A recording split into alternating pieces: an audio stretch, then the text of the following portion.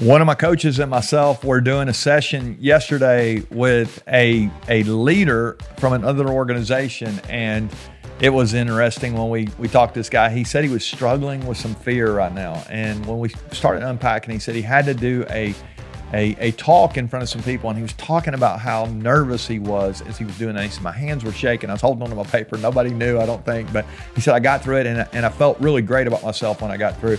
And I just love the idea that this guy was being courageous. Welcome to Chasing Greatness. I'm so glad you're here with us today as we have been unpacking this week these heart habits of a character-driven leader. We've been saying if you're going to build a high-performance culture, that you got to have a high performance character. You got to be a high performance leader if you're going to be a leader that others want to follow. We spent last week talking about this idea of culture. My friend Mark Miller joined us, and it was really great to have him on for a week. He's just dropping gold on us all week. If you missed any of those, they're available on our podcast, our Chasing Greatness podcast. You can go to our YouTube channel. We have videos of all those. This week, we've been talking about these 5 heart habits. We've covered 3 of them so far. This idea of hungering for wisdom. We want to be wise leaders. We talked about expecting the best. We said we want to be positive leaders, choose optimism. Yesterday we said we want to accept responsibility. We're responsible for our actions and the actions of those we lead. Well, today it's heart habit number 4, and we're talking about responding with courage. And I love this leader we were with yesterday who said, I knew I needed to do this. I couldn't just live in my comfort zone. And how many of us we're comfortable being comfortable? I mean, actually we're not. I say all the time, leaders are not comfortable being comfortable. Really great leaders are comfortable being uncomfortable. They're comfortable being courageous. Your leadership is too important to forfeit to fear. Please do not let fear pull you down. Now, this can happen in a lot of different areas. We can have a fixed mindset. We can have as Carol Dweck, the Stanford professor, talks about having this. We've got to be right. We can't take a chance. We don't want to fail, and we can be afraid of what others will think if we do that. And that's a fixed mindset versus a growth mindset. I had another leader who was texting me about it yesterday. He was reading Mindset, and he texted me and said, "This stuff is great. Just pushing myself outside of my comfort zone." Well, Gandhi.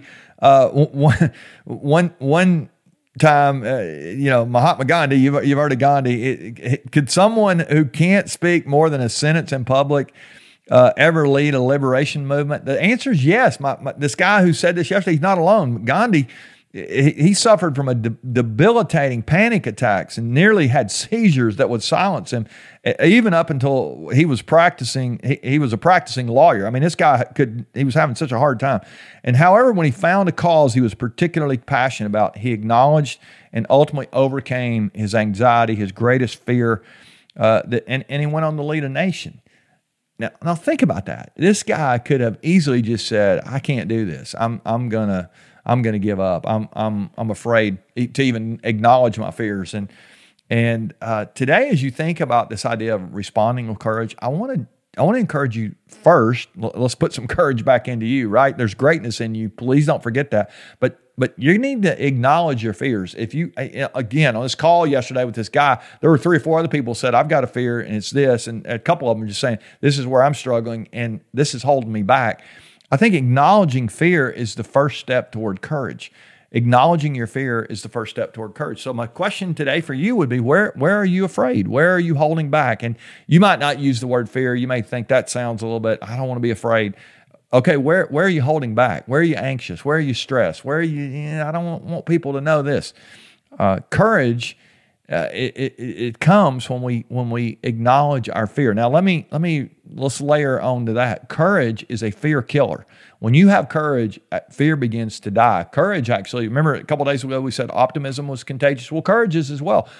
At least it grows. When I'm courageous, my courage begins to grow, and when I'm comfortable, my courage gets a little flabby. It begins to, atrophy, if you want to say it that way. And I just think it's so powerful when we understand that we're going to have things that make us afraid. We acknowledge that, we lean into courage, we begin to respond that way, acknowledging those fears. I think it's a sign of strength. I would even, let's say it this way, admitting your fear is a sign of strength. When you admit that you have weakness and you admit that you're not strong, I think it actually takes strength to do that. And so, somebody